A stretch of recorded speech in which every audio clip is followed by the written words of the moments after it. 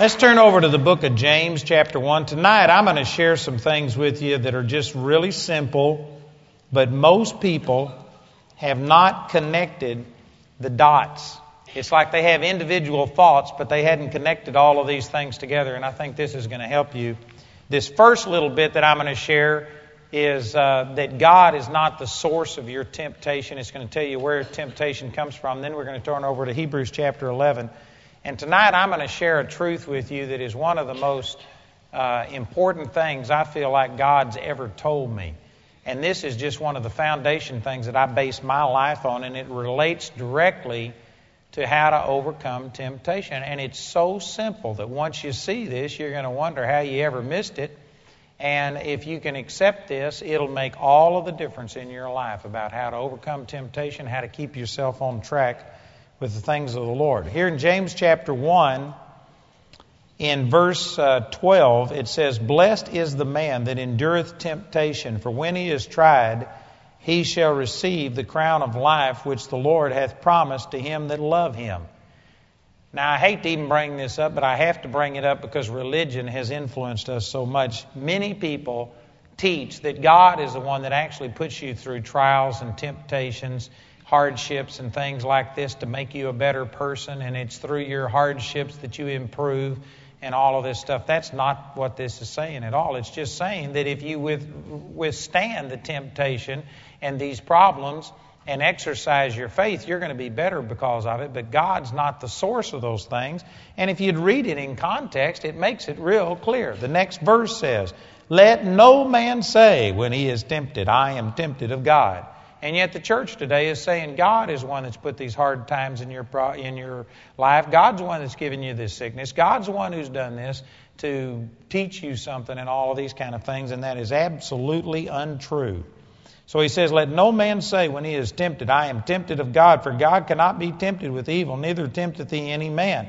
But every man is tempted when he is drawn away of his own lust and enticed. Then when lust hath conceived, it brings forth sin, and sin, when it is finished, bringeth forth death. Do not err, my beloved brethren. Every good gift and every perfect gift is from above, and cometh down from the Father of lights, with whom is no variableness, neither shadow of turning." And you could add to this that every bad gift comes down from the father of the devil. Amen. The father of lies. God is the giver of good gifts. Here's real simple theology. God's good. If it's good, it's from God. If the devil's bad, if it's bad, it's from the devil. Only religion could twist it to where God is the author of sickness. God put this cancer on him because he loves you so much. I can't even figure out how people believe that stuff. I did it one time. But you have to be religious to believe that. Nobody that uses their brain would believe God is the one who's putting cancer and diseases and causing birth defects and things like this. God is not the source of those things. So these scriptures make it very clear where temptation comes from. Every man is tempted when he is drawn away of his own lust and enticed. And then when lust has conceived, it brings forth sin. And sin, when it is finished, brings forth death. The NIV translation of these verses says that every man is tempted when he is drawn away of his own carnal desires. It uses the term desires here. The word lust has gotten a connotation where most people think of the word lust in the sexual content, evil type of sexual desires. And it certainly includes that, but the word lust is even used about the Holy Spirit. In Galatians chapter 5, verse 16, the Spirit lust against the flesh, and the flesh lust against the Spirit. The word lust doesn't have to be associated with some kind of a sexual immoral desire. It's just talking about strong emotion or compassion. A strong emotion. The Holy Spirit lusts against the flesh. He is jealous for you. And so the word here, when it says that you are drawn away of your own lust and enticed, this is just saying that your desires are where sin is conceived. Now that is a strong statement, and most people don't really believe this. Most Christians feel a responsibility not to do what's wrong. They don't want to commit sin. They don't want to go out and murder and steal or commit adultery, and they are trying to resist the physical actions. But the average Christian feels no responsibility over the conception of sin. And that's what this is saying. Your sin is conceived in your emotions. If you are ever going to overcome temptation and sin, you've got to start in your emotions. And the average Christian, again, doesn't feel a responsibility here. There's many Christians. If this was a typical group, I don't know if you're typical, but I've been in many churches where I've given an invitation for people, Spirit-filled Christians, if you are depressed and fighting depression, and I mean it's not just you have a fleeting thought, but if this is a problem, if you are fighting depression, I want you to come and we're going to pray for you. And I've had as many as 80 to 90% of Christians stand and come forward. Did you know that depression is an emotion? And your sin is conceived in your emotions. Most Christians don't feel responsible for controlling their emotions. They think that emotions are just a response to what's going on. If everything's going good, then I'll feel good. If everything's going bad, well, then I can't help but feel bad. That's absolutely wrong. Deuteronomy chapter 28, verses 46 and 47 says that the reason the Lord brought judgment on the children of Israel is because they did not serve the Lord with joy for the abundance of all things that He had given them. He brought judgment on them because they didn't operate in joy. He held people responsible for their emotions. So here's the point I'm trying to get across. Most people don't want the birth, they don't want the action, but they allow emotions, which is where sin is conceived. It's just like having a child. If you don't want to have children, simple. Don't have any physical relations, and I can guarantee you there was only one virgin birth, and you are not going to be the second one. This is just so simple, you got to have somebody to help you to misunderstand it. Well, it's the same thing. If you don't want to commit sin, don't get negative in your emotions. Don't allow a negative emotion in your life. Now, see, most Christians would say, well, yes, I believe, like for instance with the abortion issue, there's a lot of people that are saying they're pro-choice and you don't take away my rights and stuff like this. Well, if you want to exercise your rights, don't have sexual relations if you don't want to have a child. But once you conceive a child, you don't have the right to take their life. And most Christians would say, amen, we need to, preach that, man, it's sacred and things. But then in the spiritual realm, Christians use spiritual abortion all of the time.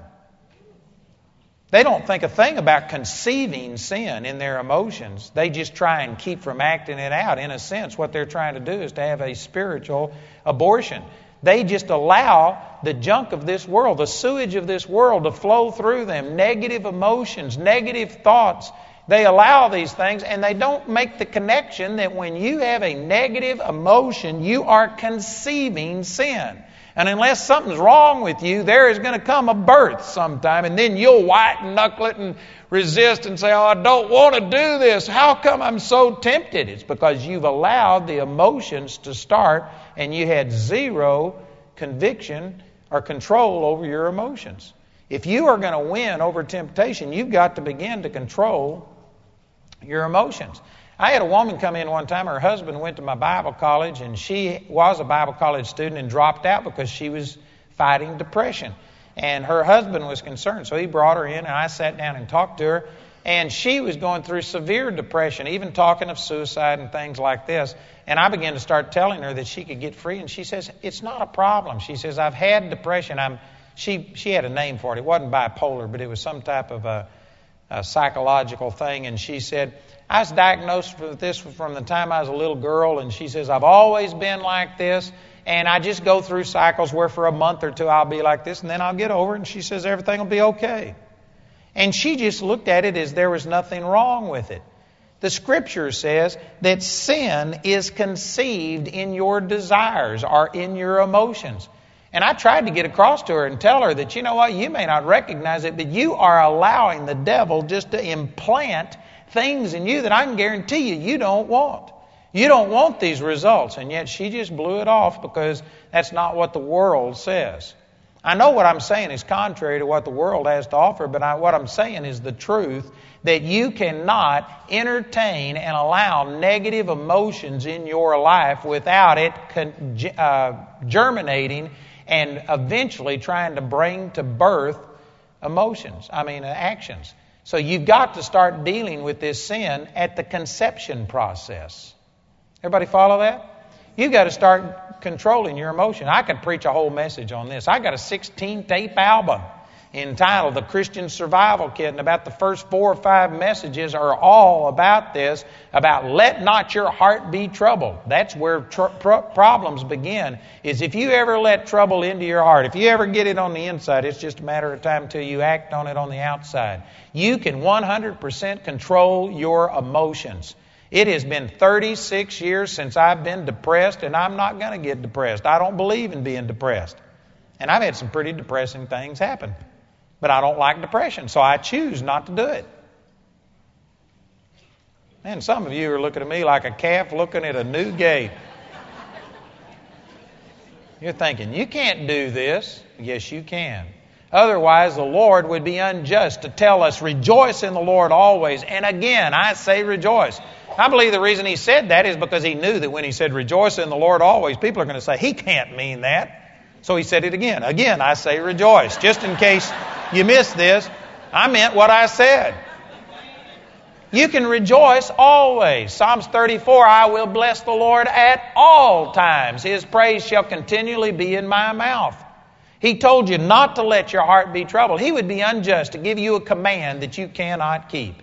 You can keep it. It's a lie of the devil that you are just like a dog or a cat or some other animal and you're just responding to stimuli and you can't help it. You were mistreated when you were a child and that's what made you a first-class jerk. That's not true. That's not true. You may have had something happen to you, but it's the way you chose to respond to it. God gave you the ability to choose.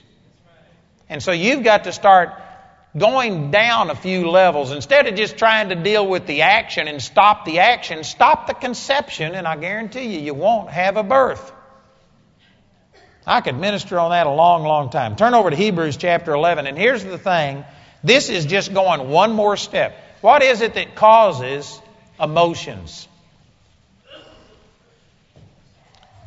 Most people think, well, it's what happens to you. It's this happens, if that happens, if somebody dies, if somebody's mad at you, if somebody rejects you, that's what causes emotions. That's not true. Because you could take a dozen different people, sit them on the front row here, expose them to identical situations, and you would get probably 12 different emotions. Circumstances do not just automatically cause certain emotions. You know what really causes your emotions? It's how you think about things. Each one of you have ways of thinking that determine what emotions you have. If you're an optimist, if you tend to be an optimist, well then you could have a stock market crash and an optimist is going to say, awesome! Everybody's selling. I'm going to buy. When this stock goes up, this is the greatest opportunity I've ever had. A pessimist is going to look at that and think, oh, the world is falling, the sky is falling, we're never going to make it. And they will sell and they will panic and they'll do things. They saw the exact same thing, but it's how they think about it that determines on what your emotion is. You can actually get to where you rejoice when negative things happen if you understand, if you're thinking accurately. I had an instance where, this study Bible that I've been using right here, this one, this one on the Gospels. The first time we ever printed this, I forget exactly where we were, but our income was less than $10,000 or $15,000 per month, and it was going to cost me $27,000 to print the first run of this. And that was just astronomical. That was like 2 or 3 months' income. So I wrote my partners. I said, here's what we want to do. We'll sell advance copies to you for a real discounted price if you'll do this. And anyway, we sold this. We raised the $27,000. We gave the money to the publishers. And then one day, my manager called me in and he said, I'm sorry to tell you this, but the publisher took your $27,000, the salesman did, and he skipped out. And we've lost it. And not only did we lose $27,000, but the real price to publish this is $45,000. And so we've got to come up with another $45,000. And my partners were waiting on this thing to come, and I I mean, that could have devastated me because all of that added together added up to what was that, $72,000 that I had just gotten ripped off. And at the time, that was 7 months, 8 months worth of income, and there was no way I was going to come up with this. And I mean, for just a few seconds, I just kind of stood there, and then immediately I had a scripture come to my mind out of Proverbs chapter 6. I forgot what verse, but around verse 22, 23, it says, if you catch a thief, he has to restore sevenfold or give all of the substance of his house to repay.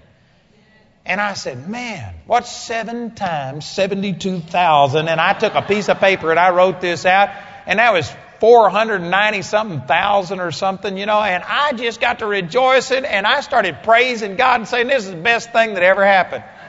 My staff thought I'd lost my mind, but I said, you hide and watch. I said, this year I'm getting back $492,000 or whatever for this.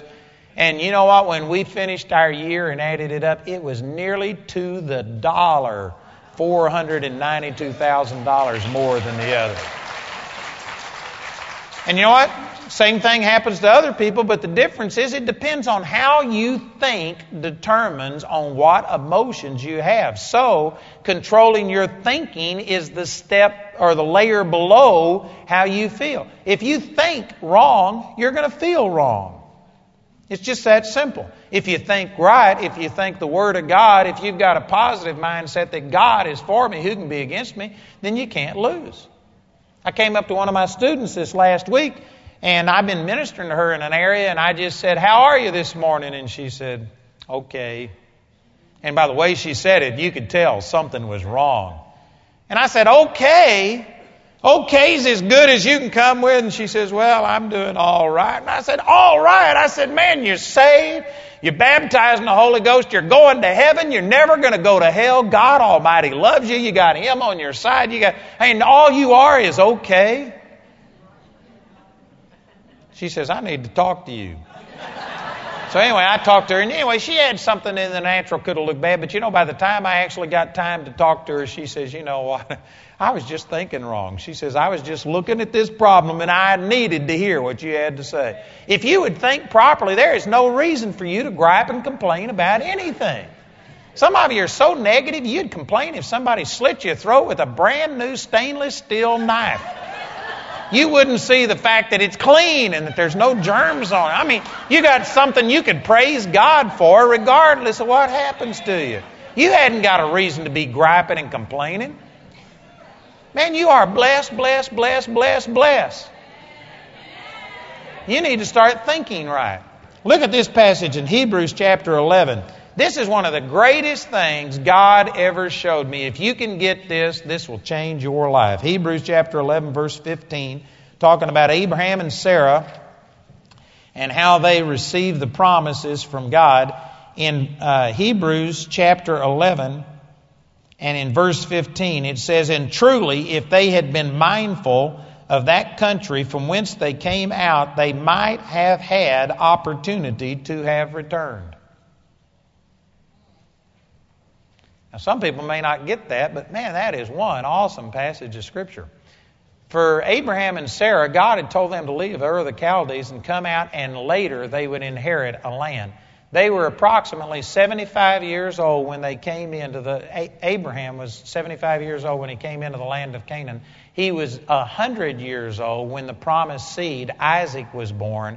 And he lived to be 175 years old. So for 100 years, he was acting on the Word of God. And he died never having obtained the promised land and the thing that God gave him. And this scripture is saying that if they had been mindful of the country they left, they would have had opportunity to have returned.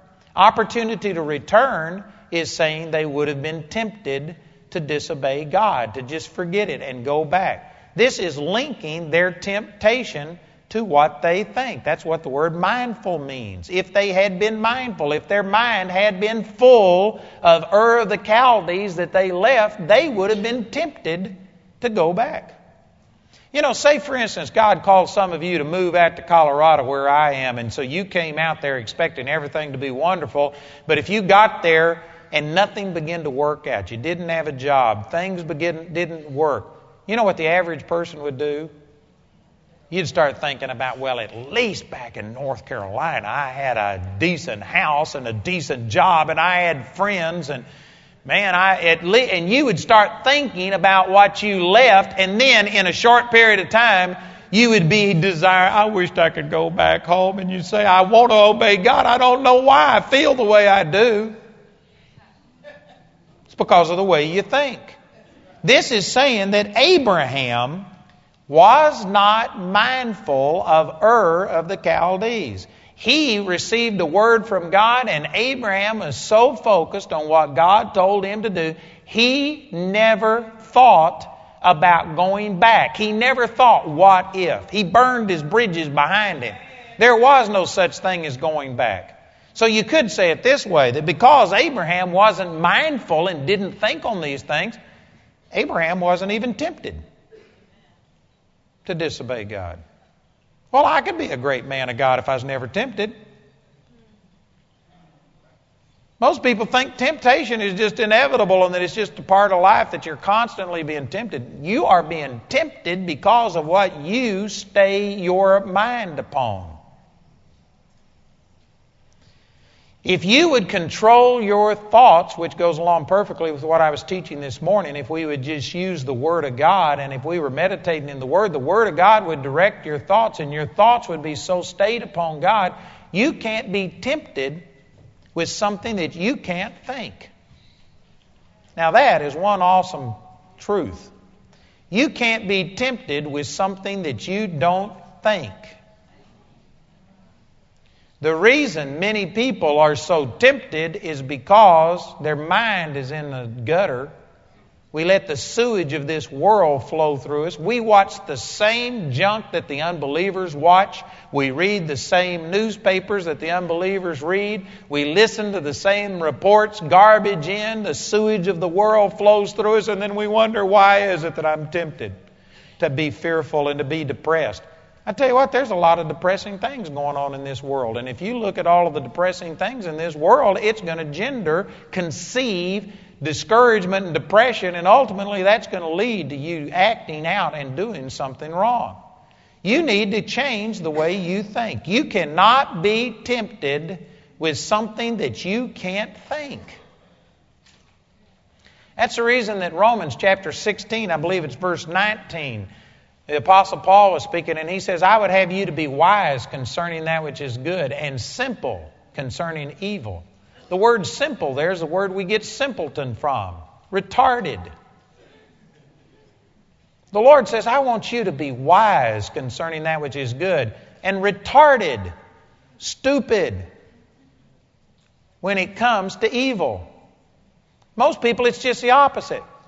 Like, say, for instance, if the doctor tells you that you've got a problem, you know what the average person does? You want to go read all about it. You want to learn as much about this disease as you can. You want to learn every symptom. You just get all of these things. You pile up unbelief over here this high, and after you analyze everything, and there's no way, the doctor says you're going to die, there is no cure, you say, all right, Lord, I'm going to trust you. And then you start trying to believe, and you say, why is it so hard? Because you got all of this mountain of unbelief that you've been thinking on, and you're going to be tempted with the fear and the unbelief associated with all of the stuff that you've heard. God says, be wise concerning what is good and simple concerning that which is evil. Romans 8:6 says to be carnally minded is death, but to be spiritually minded is life and peace. Think on the Word of God, and all you'll get tempted with is Word of God. Results. Faith, joy, happiness, peace, prosperity, deliverance. I know some of you are thinking I'm overemphasizing this. You're thinking it's not as simple as this. There's things that happened to me that I didn't think about it. I wasn't thinking about cancer and I got it. No, but you know what? You were thinking things such as, I'm only human. Singing stupid songs like, Lord, one day at a time, sweet Jesus. I'm only human. I'm just a man. Help me, Jesus. Lord, you know if you're looking below, it's worse now than then. What a stupid, stupid song. It's got a real catchy tune, but that is one stupid song. I'm not only human. I'm not only a man. And if you, all of a sudden, cancer knocks on your door and you fall apart like a $2 suitcase, you haven't necessarily been thinking on cancer, but you've been thinking, I'm only human. You've been thinking that cancer's terrible. You've listened to other people, and it's your thinking that allowed you to be overcome by cancer. Cancer can't come into you without you accepting it. Satan can't do anything to you without your consent and cooperation. I know most of you don't believe that. Well, it's the reason you don't get my results. I hadn't been sick in 36 years, hadn't had a cold, hadn't had an aspirin, hadn't had a headache. I don't get sick. I don't believe in getting sick. I'm not going to be sick. Some of you think, oh, you can't live that way. Well, don't wake me up. It's working for me, praise God. Seen my son raised from the dead after being dead for 5 hours. I've seen blind eyes open. We saw blind eye open tonight. Deaf ears open. We're seeing miracles happen. Until you get to where you're getting better results, maybe you ought to consider that you're wrong. I'm telling you, what you think on determines what you're going to get. And many of you just allow the junk of the world to flow through you. You don't exercise any control over your thoughts, but you want the same results, but you aren't going to think right. You're going to watch As the Stomach Turns on television and all of this junk, and then wonder why you don't get the right results. If you aren't mindful of unbelief and things, you can't do it. You can't go anywhere that your mind hasn't gone first. It's just like if you were in a cave or in a mine. You can't just walk through rock, walk through dirt. You've got to hollow a place out. You've got to dig a place out and then go occupy it. You can't go anywhere that you haven't already been in your mind.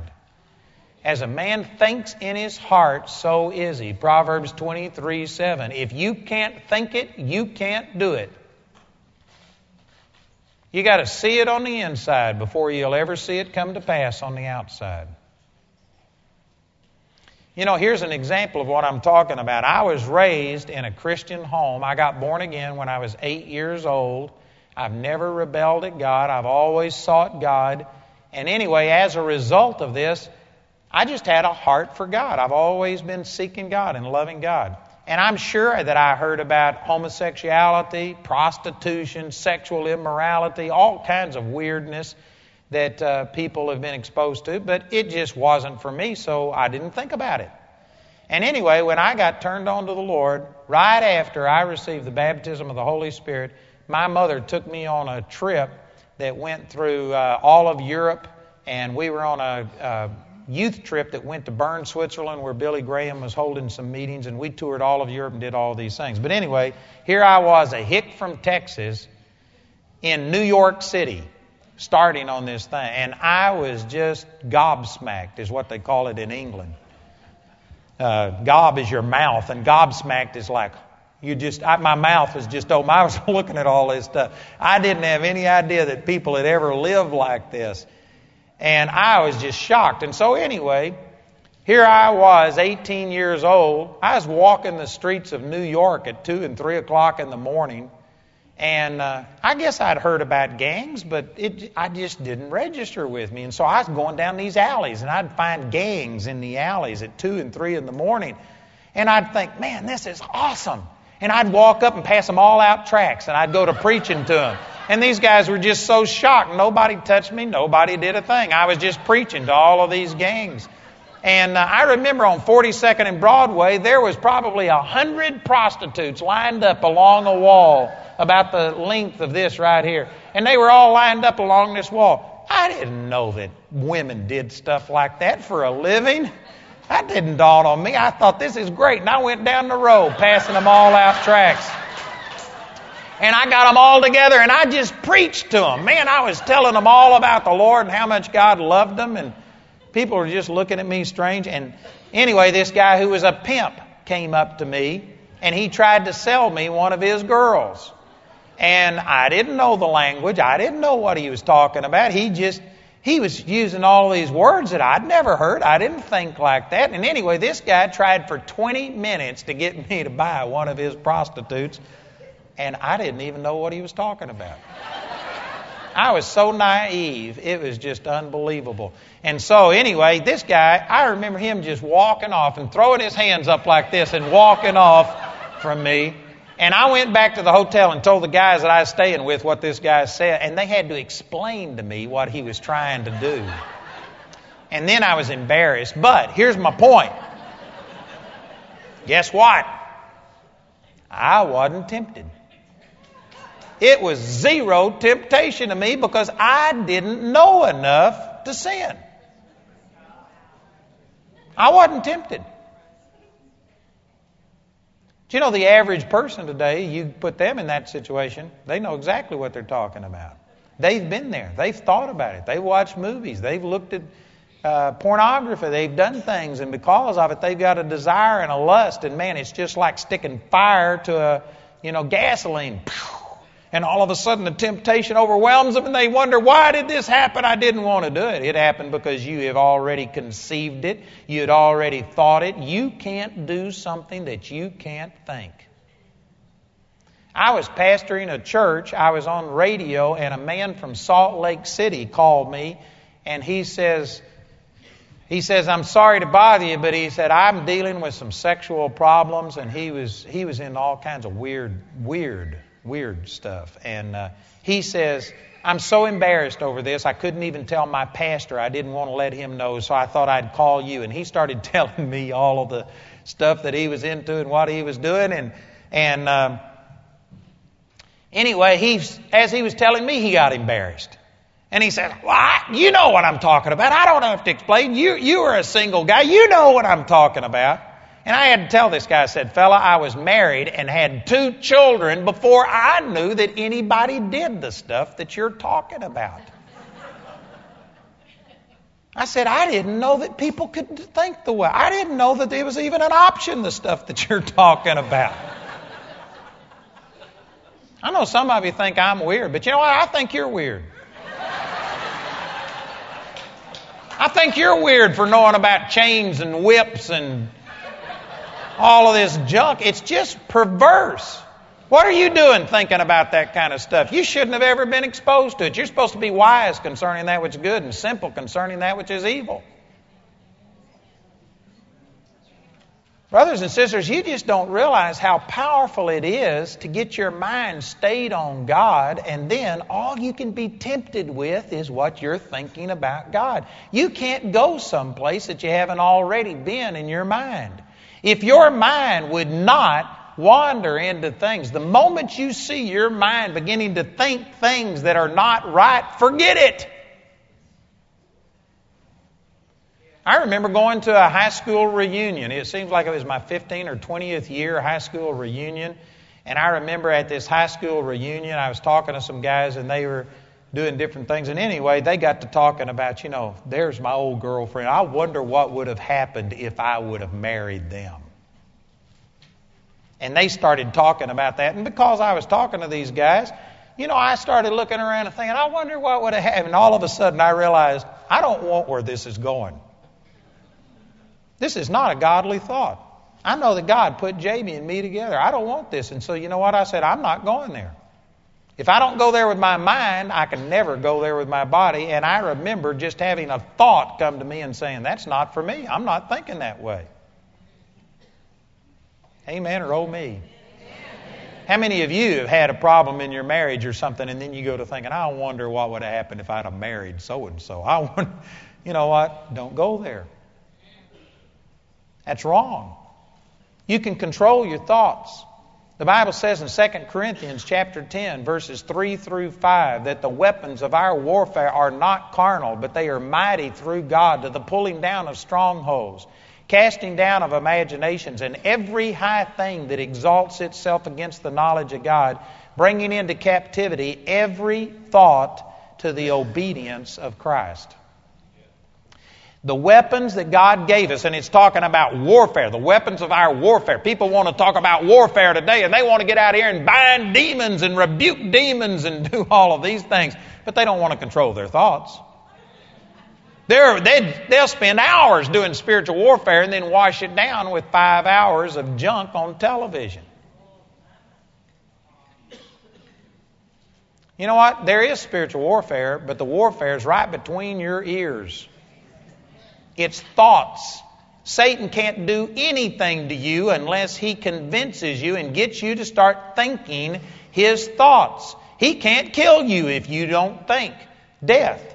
If you don't think that, well, I'm only mortal and after all, and instead of thinking about who you are in Christ and that the same power that raised Christ from the dead. If he can't get you off of the Word of God, he can't defeat you.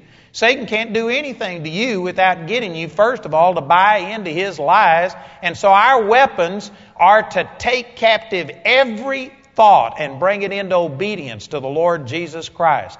You can keep your mind stayed upon God. And then Isaiah 26:3 says the Lord will keep him in perfect peace, whose mind is stayed upon him because he trusts in him. If you aren't in perfect peace, your mind isn't stayed on God. Is that too complicated? Anybody miss that? Was it too subtle? If you don't have perfect peace, your mind's not stayed on God. And somebody's saying, well, but this happened to me. No, it didn't say. If you'll keep your mind stayed on God, you'll have perfect peace unless this happens to you. It just says you'll have perfect peace. Well, but you don't understand. My hormones are out of whack. No, that doesn't work either. You keep your mind stayed on God and your hormones will straighten up. I do believe in such thing as chemical imbalances, but I don't believe that that's what causes problems. It's a result of wrong thinking. Your body will get out of whack. You can get into fear and your hair turn white overnight like Mary Queen of Scots before she was beheaded. A red-headed woman turned totally white-headed because of fear, and it physically affected her body.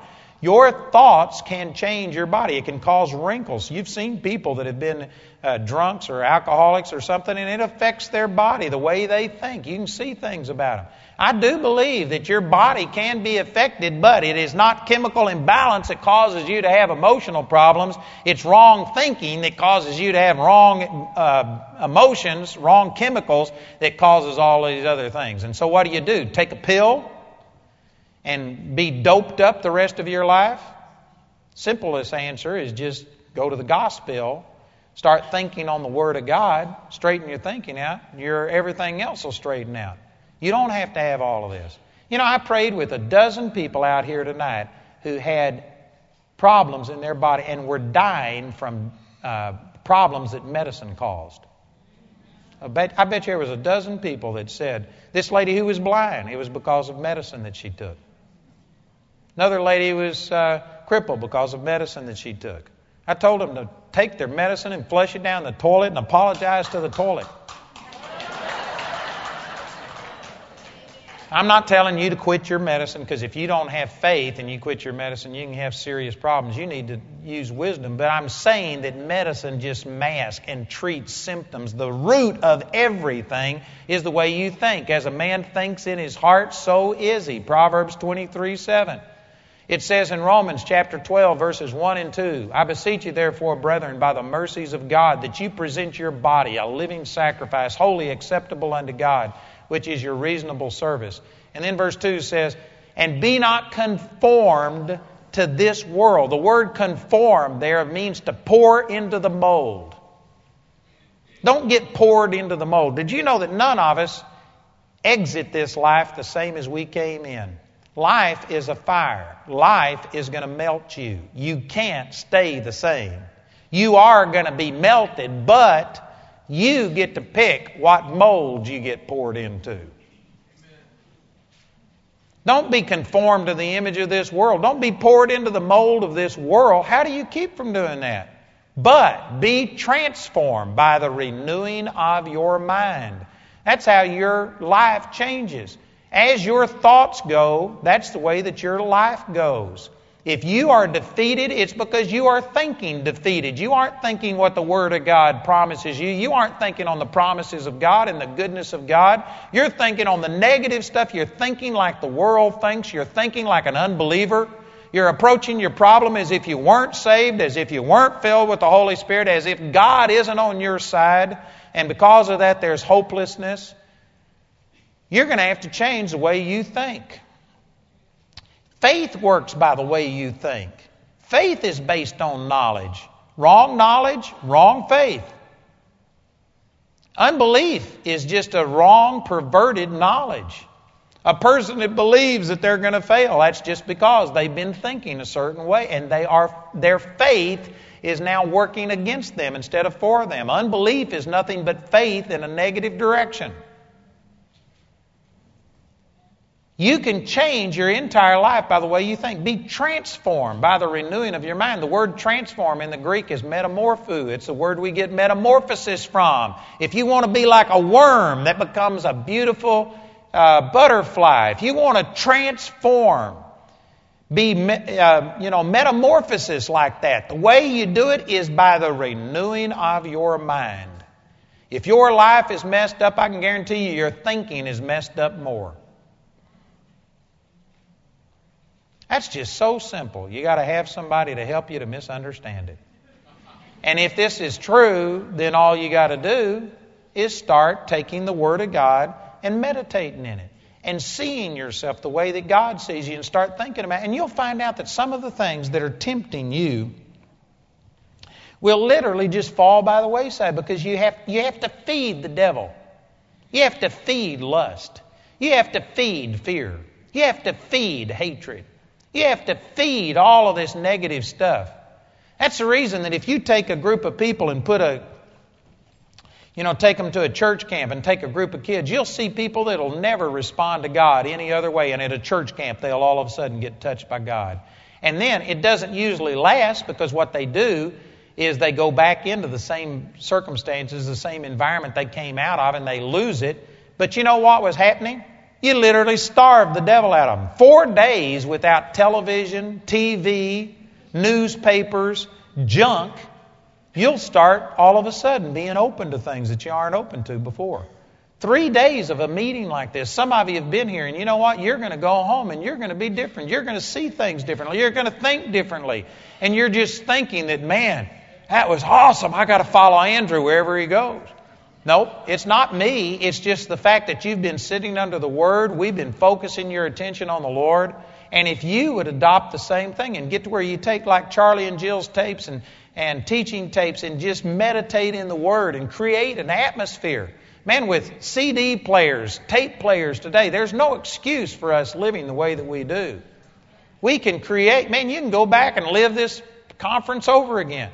It doesn't take very long. 2 or 3 days saturated in the presence of God. And you know what? Your hard heart will begin to start changing. You'll start hearing the voice of God. Hope will start coming to you. Joy will start rising on the inside of you. Depression will flee. It's not hard. If you are depressed, you are thinking on depressing things. And somebody say, well, I've got a lot of depressing things. Well, don't all of us. You know, I've got things right now, I'm not going to tell you what they are, but if I was to tell you some of the things that are going on in my life and tell you some of the things that have happened to me, most of you would feel sorry for me. I could make you feel sorry for me. I've got more problems than most of you have ever thought about having, but you know what? I don't focus on them. And I've seen the Lord deliver me so many times. I know He's going to deliver me now, and I know things are going to work, and I tend to focus on the answer. When my son died, I gave that testimony. You know what? I could have sat there and have thought about, well, what's this going to be? And I could have let depression and sorrow and grief overwhelm me, but I just decided, praise God, I'm going to praise God. And I started praising God and shouting and worshiping God, and because of it, He was raised from the dead. I've been through hard times. You don't have an excuse. You don't have a justification for your defeat. I know some of you are really offended at this because that's a defense that you have. I can't help it. Look what's happened to me. You just need to pull your thumb out of your mouth and grow up and get over it. You know, I go to Charlotte, North Carolina every year. I've been going there for about 16 years. I'll be there in September. And there's a partner of mine in Charlotte that owns a business. And every time I go there, he invites me in to speak to his people. And I don't know how long, 7, 8 years ago, I went and spoke. And the Lord just spoke through me. It was powerful. I went back into a break room, and 7 out of his 30-something employees got born again.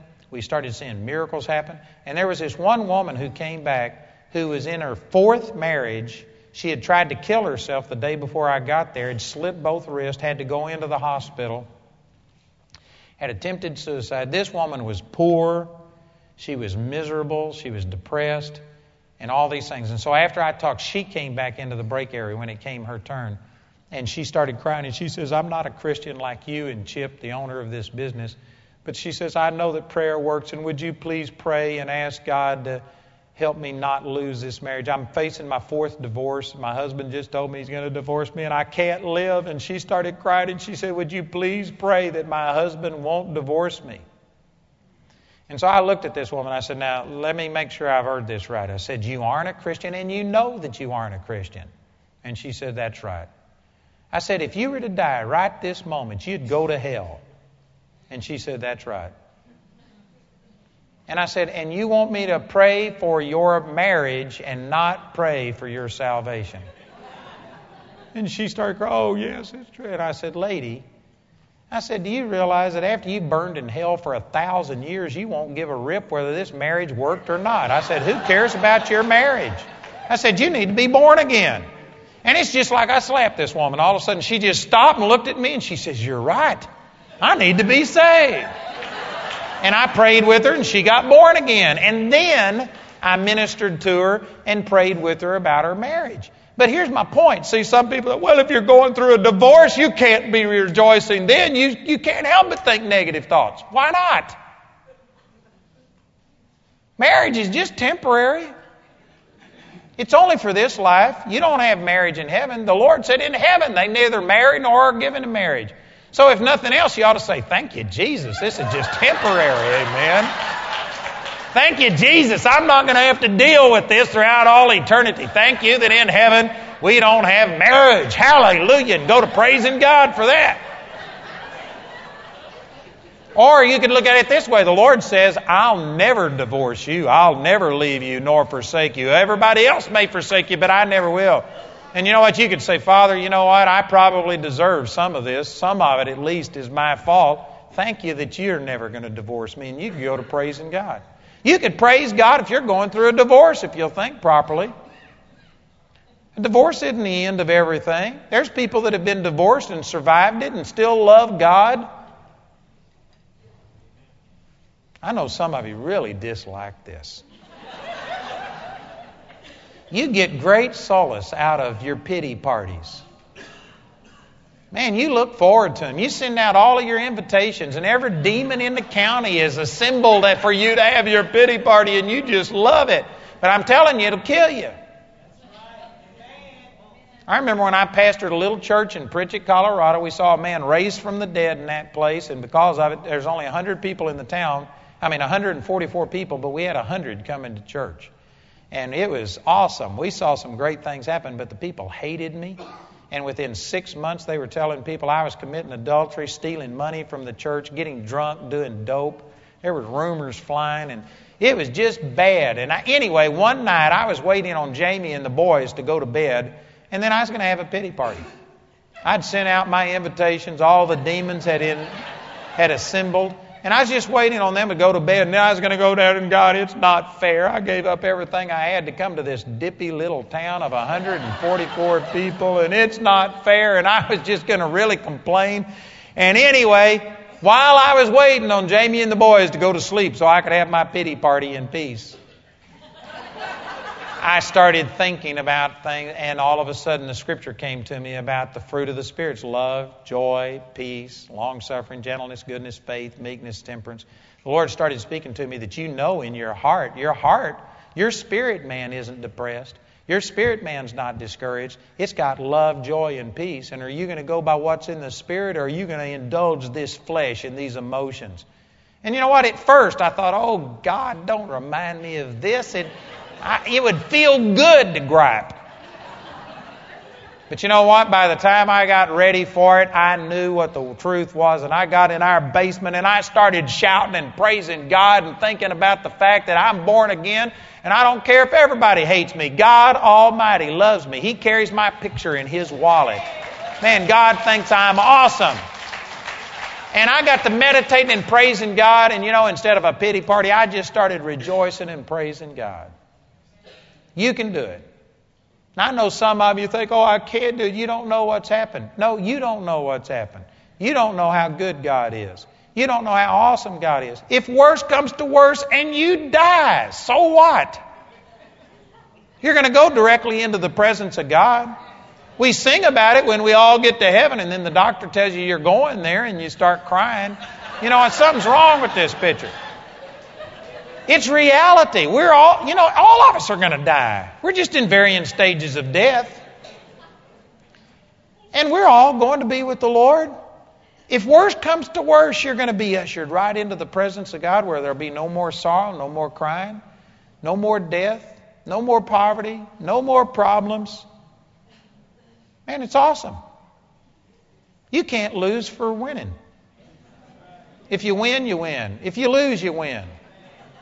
You can't lose for winning. If you begin to start thinking right, you know what? There is no reason for any of you to be upset over anything. So what if somebody rejects you? God loves you. God will never leave you nor forsake you. Take solace in that. Comfort yourself in the fact that God loves you. But this person's treated me wrong. Man, Paul got to a place where he gloried in the sufferings of Christ. He says, I long to know the fellowship of His sufferings. Some of you haven't ever gotten there, but you can get to a place to where when people reject you, you go to the Lord, and God's comfort is so awesome, it nearly makes you wish people would reject you so God can comfort you. You know what? There's just nothing in life. There is no problem that can come your way. No sickness, no poverty, no oppression, no fear. Nothing that can happen that God hasn't already provided the answer before you ever had the problem. The Lord supplied your need 2,000 years ago before you were ever born, before your problem ever existed. Nothing is going to catch God by surprise. Everything is taken care of. You hadn't got any reason to be griping or complaining. That's the reason the Bible says, rejoice in the Lord always. And again, I say rejoice. Always. It says in 2 Peter chapter 1, verse 8, it's either 1 or 2 Peter 1, 8, it says, but believing we rejoice with joy unspeakable and full of glory. If you're in faith, you're rejoicing. If you aren't rejoicing, you aren't in faith. Oh, but no, I do have faith. It's just that you don't know what happened. Well, if you were thinking about it properly, you'd be rejoicing. They told me I'm going to die. That's a good reason to rejoice. Either you get to go to be with the Lord, and man, that's what is better for all of us. Or if you get healed, you get to rub the devil's nose in it and make a great testimony out of it. Take the very thing that Satan meant for evil and turn it together for good. You can't lose for winning. You're a winner. God's for you. Who can be against you? Nobody can successfully be against you. Brothers and sisters, there's not a lack of provision on God's part. You know what it is? We are so negative. Negative, negative, negative. Our world is negative. The news is negative. Everything is negative. They don't report on the 100,000 planes that land safely. They report on the one that crashed. They don't talk about the beautiful weather. They talk about all of the bad weather. They don't talk about anything good. Nothing good makes headlines. It's all negative. It's wrong. And if you're plugged into this world, you are going to be negative.